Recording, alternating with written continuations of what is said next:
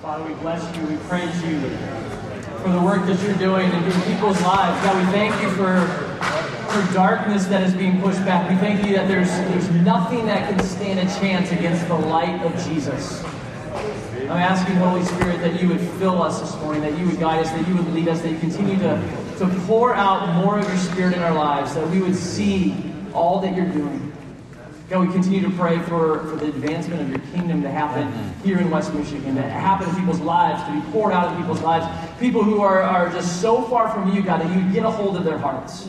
God, I pray that those who are struggling, who are down and out, who are just battling different things, that there would be breakthrough today in Jesus' name. God, that lives would be turned around, that joy would come in people's hearts and in their lives. Jesus, we love you. We thank you that for all of the blessings that you've poured out in our lives. You just continue to be so good and so faithful. We love you, Jesus. It's in your name we pray. Amen. Amen.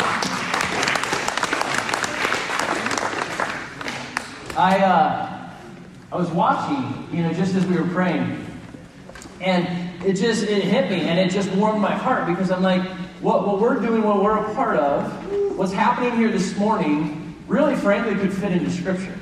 Because when believers came together, they sang and all of that, but there just was this crying out in prayer. And I absolutely, truly believe it. This, what we just were happening in the group that was in the back and up here and all over the place, and just even one person praying. We're crying out to God, and we're asking for more of His kingdom to come in our lives. We hear this amazing challenge, go into the dark places. And then here's what happened in downtown Grand Rapids. And it's absolutely powerful. When I saw that online this week, I'm like, man, a business is shut down because of the gospel, because the gospel got a hold of somebody's heart and transformed their life. I'm like, I get chills right now. I'm like, that is absolutely amazing. And we should pray, and we will pray for more of that, more of kingdom breakthrough here in West Michigan, where people who are walking in darkness see the light and they're transformed like Saul was in Acts 9, transformed, boom, in a moment.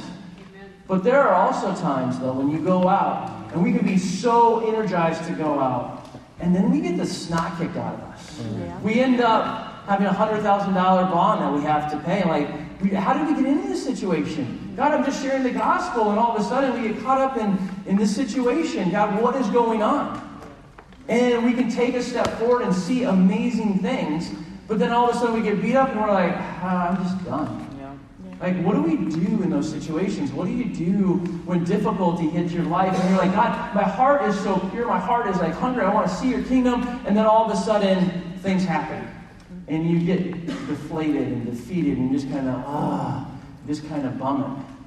What do you do in those moments? What do you do when a crisis arises, a difficulty arises? I was thinking this week, I was actually just thinking about this in light of Acts 4, and I remember a situation that my second daughter Mallory got into a couple years ago. And a couple years ago, Mallory, who's 16 now, she really wanted a dog. And she begged for a dog.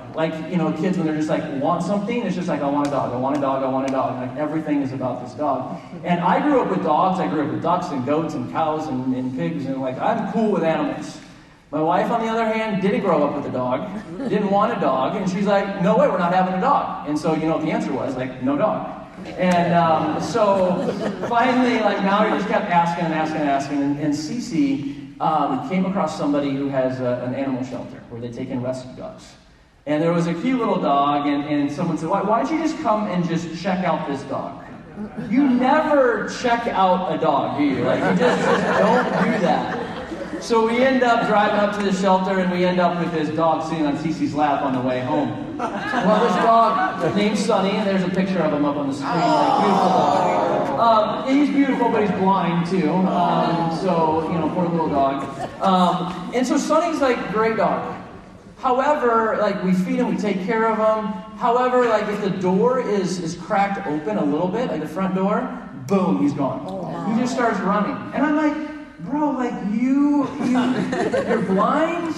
We feed you, we give you water, we give you a warm house. Where are you going? What are you going to do? You're going to conquer the wild or something? Blind dog? And so this happened one time when Cece and I weren't home, and Mallory was home. And all of a sudden, like, Sonny's gone. And it's like, where is this dog? Like, where? And they were looking and looking, and they found the dog eventually. But we're like, Mallory, who did you call first? And she's like, well, I did what you told me to do. I just called 911. And she called 911, and this operator said, hello, ma'am, what is your emergency? And my dog is missing. And sure enough, like this operator, it must not have been busy. There must not been any other crisis that was happening.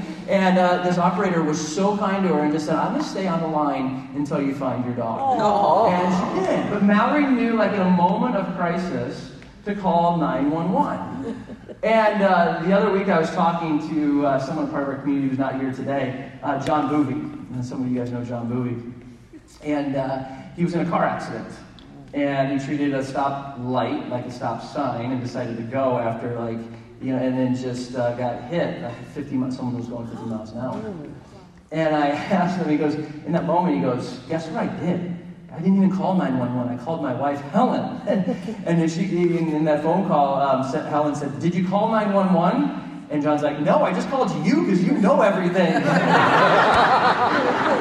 And then she goes, all right, hang up, call 911, and call me back after that.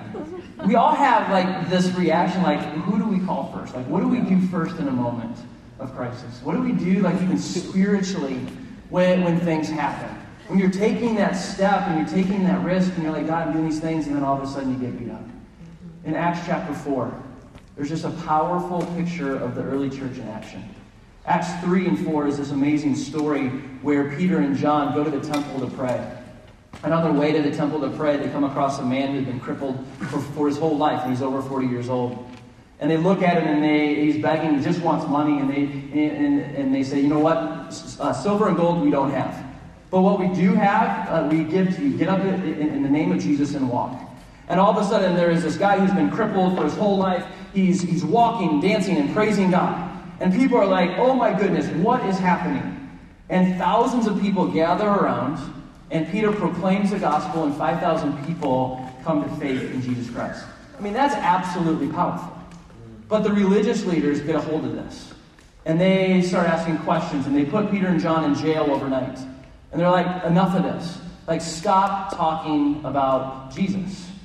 And so Peter, at the end of that little section in Acts 4, says, you know what, I don't know about you, but, like, we can't stop talking about what we've seen and heard. We have to obey Jesus. And so this was the first time this early church sees a powerful miracle. But then all of a sudden, persecution arises. And persecution would get worse and worse and worse. But what would Peter and John do when they were released? What would be their first response? Look at Acts chapter 4. And I think this is so instructive for us as followers of Jesus today. Acts chapter 4, starting in verse 23. It says, when they were released, Peter and John, they went to their friends and reported what the chief priests and elders had said to them. And when they heard it, they lifted their voices together to God and said, Sovereign Lord, who made the heavens and the earth and the sea and everything in them, who through the mouth of our father David, your servant, said by the Holy Spirit, why did the Gentiles rage and the peoples plot in vain? The kings of earth set themselves, and the rulers were gathered together against the Lord and against his anointed. For truly in this city they were gathered together against your holy servant Jesus, whom you anointed, both Herod and Pontius Pilate, along with the Gentiles and the peoples of Israel, to do whatever your hand and your plan had predestined to take place. And now, Lord, look upon their threats, and grant your servants to continue to speak your word with all boldness, while you stretch out your hand to heal. And signs and wonders are performed through the name of your holy servant Jesus. And when they had prayed, the place in which they were gathered together was shaken, and they were all filled with the Holy Spirit, and continued to speak the word of God with boldness. I love that the first thing that they did was they went to their friends. They went to their community. And they went to these people who cared for them, the same people who probably were in the upper room praying, and those who were praying, and when the Holy Spirit fell, it was probably that same community of people. They went to their people, their family, their friends, and they shared all that had happened. They shared the interaction that they had with the chief priests and the leaders of Israel. They shared the persecution. They shared like what they were telling them to do. And the interesting thing is, just a little side note, this has been bugging me all week. Here, like Peter and John were at the temple, and here were these religious leaders who were telling them to be quiet about Jesus. And the religious leaders were people of faith. They had put their faith in God. They thought what they were doing was right. But they had completely missed it. And I was challenged. Some would say I'm a religious leader. And I was so challenged by this because I'm like, God, I don't want to miss what you're doing. I don't want to try to control a move of God or think that a move of God looks this way or that way. I want to be open to whatever you're doing as long as it lines up with what we see in Scripture. Amen. I want that. And so we as a community of people, Restoration Church, like my heart is like, I want you to challenge me in this. Like I don't want to ever miss this move of God. I want to keep things simple, keep things desperate for the Lord. God, we're hungry and we're thirsty for you. I don't want us ever to get into a spot where we're just like, I guess a move of God looks like this. And just say, I guess that's what it is.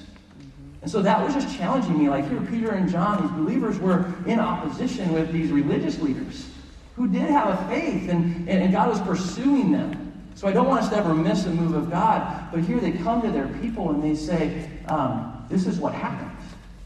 And I've always been blown away by their response. Because if somebody came into a group and said, this is what's going on, I wonder, would we have the response that believers had in Acts 4? Or would we start to plan things and be like, oh, there's opposition.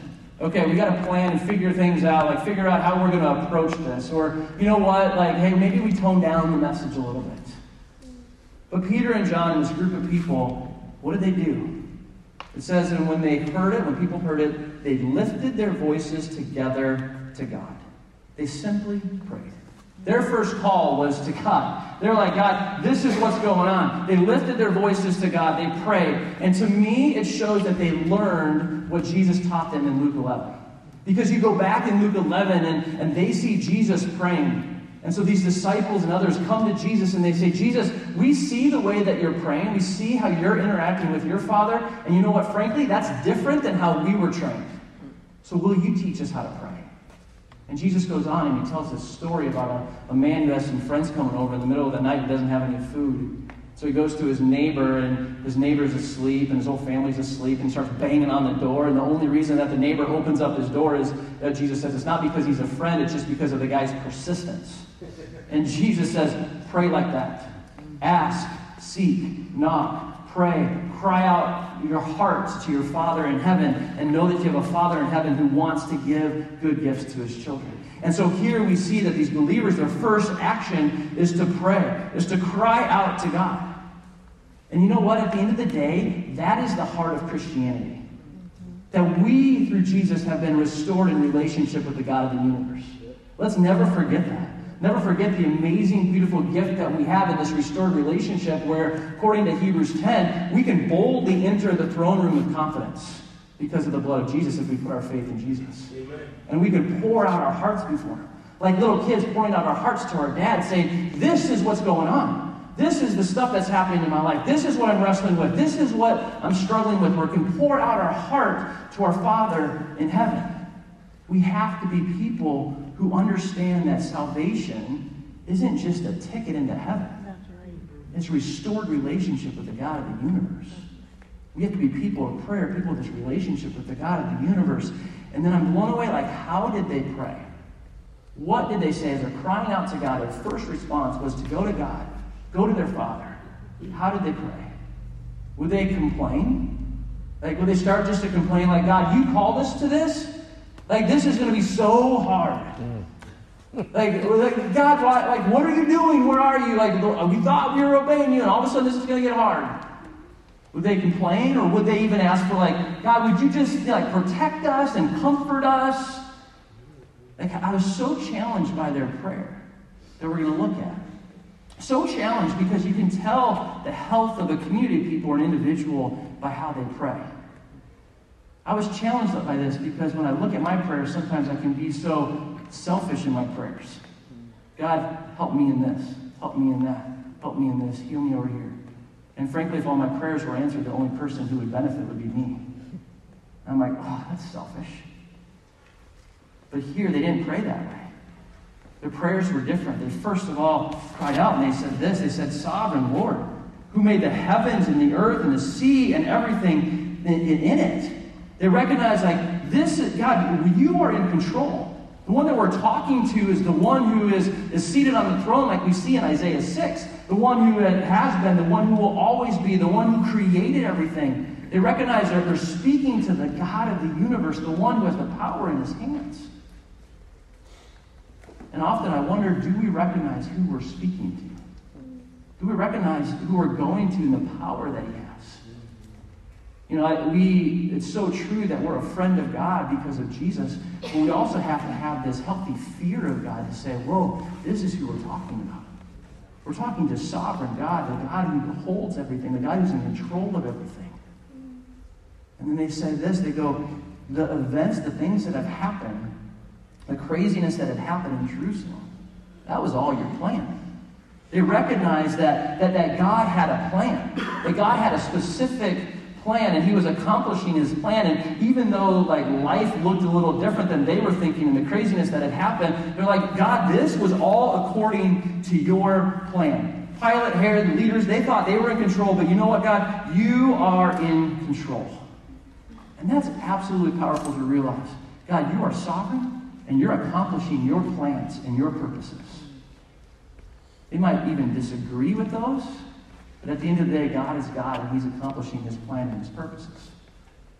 I heard one person say this. It says, God has a universe, and God has his ways. You might have better ways, but you don't have a universe.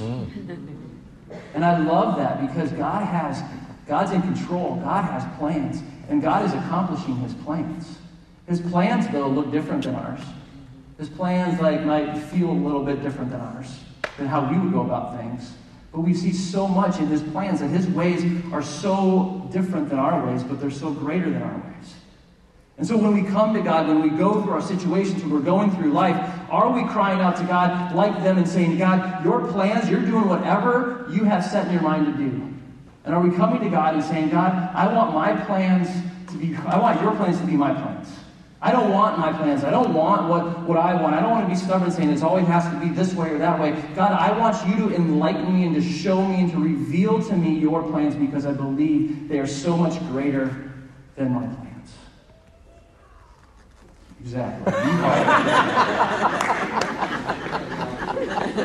And so they recognize God is in control and God is up to something. But then what they asked for was absolutely amazing. They said this in verse 29. And now, they get to the request part, like, this is what we want, God. Look upon their threats.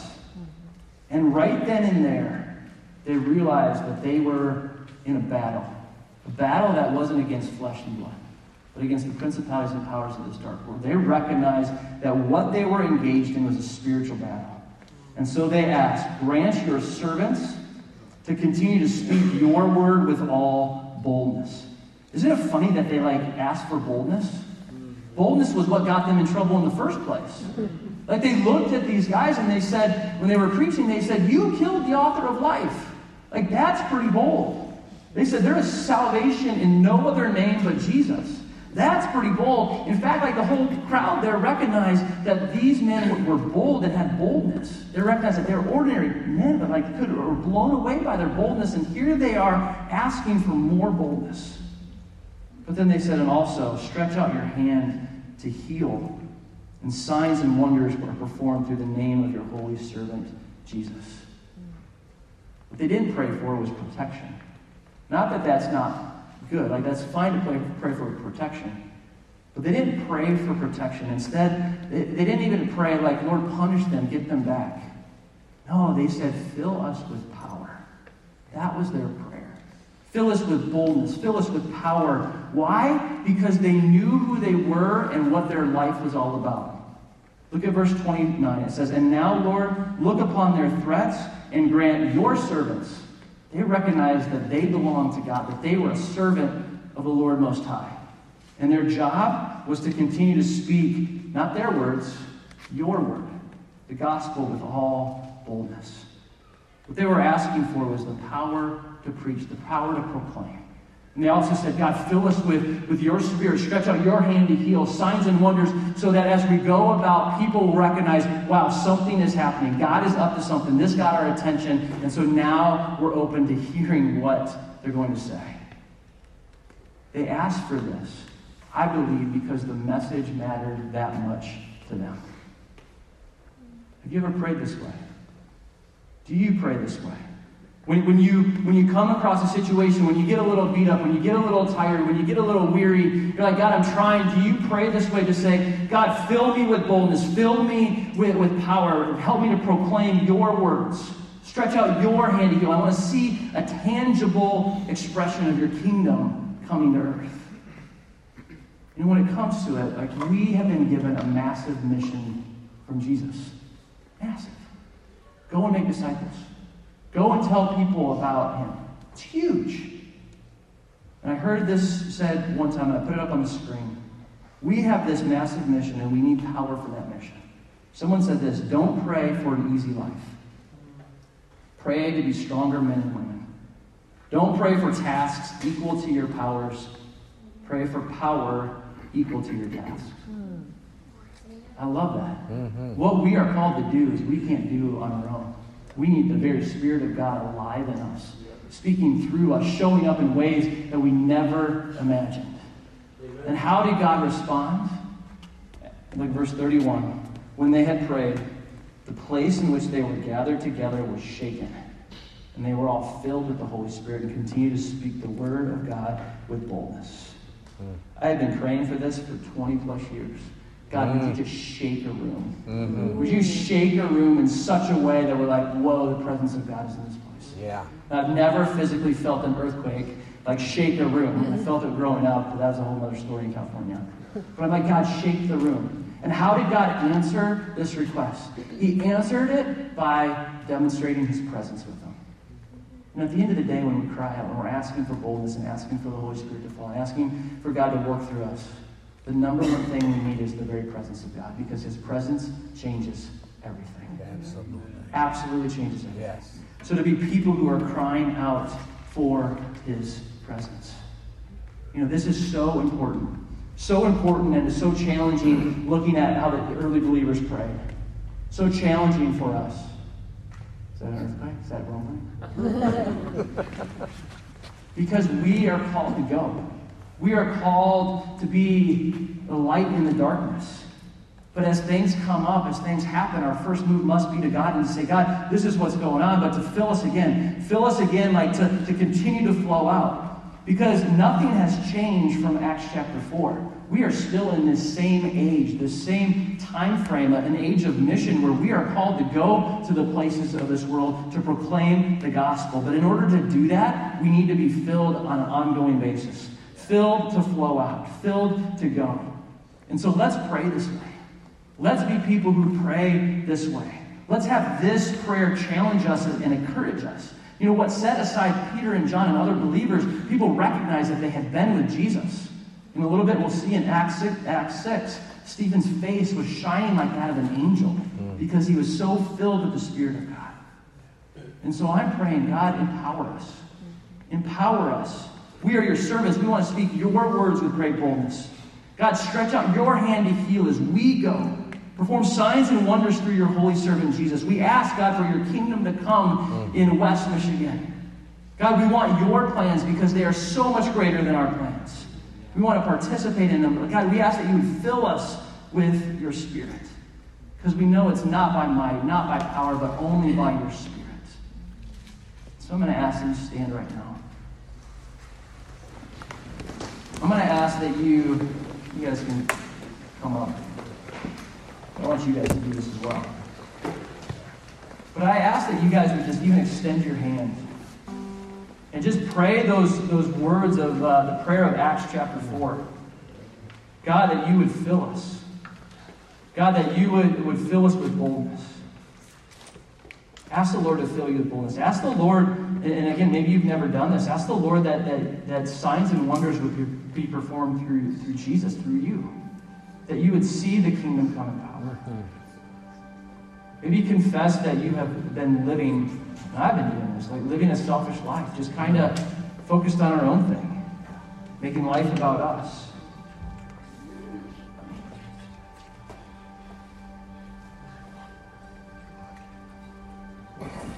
Lord, we need you. Fill us, Lord. I think another question we have to wrestle with is, what are we filling ourselves with? And there's an enemy that speaks, and I think often that we can fill ourselves with discouragement and disappointment and doubt ourselves. But if you are in Christ, you're a new creation. The old is gone, the new is come. The same Spirit that raised Jesus Christ from the dead is living inside of you and wants to fill you over and over and over again.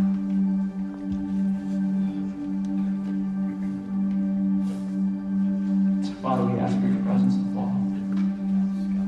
I continue to ask God, you to shake a room. Oh God, would you just so blow us away so that we can't help but go out and proclaim your goodness and your love. Oh God, I thank you for the encouragement this morning that's been to hear how your kingdom is powerfully advancing. But I really pray in agreement with your heart that we want to see more of it. God, we want to see more. Not for our own glory, but only for your glory, Lord. Your name and your renown is the desire of our hearts. We want to see you made famous. We don't care about ourselves. We want you, God, to be made famous. Yes. And you work through your body and to work through us. So we are available. We are here for you. Come, Holy Spirit.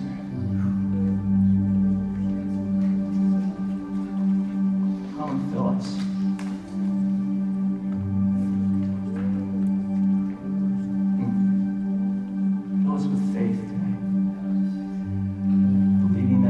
To work through us.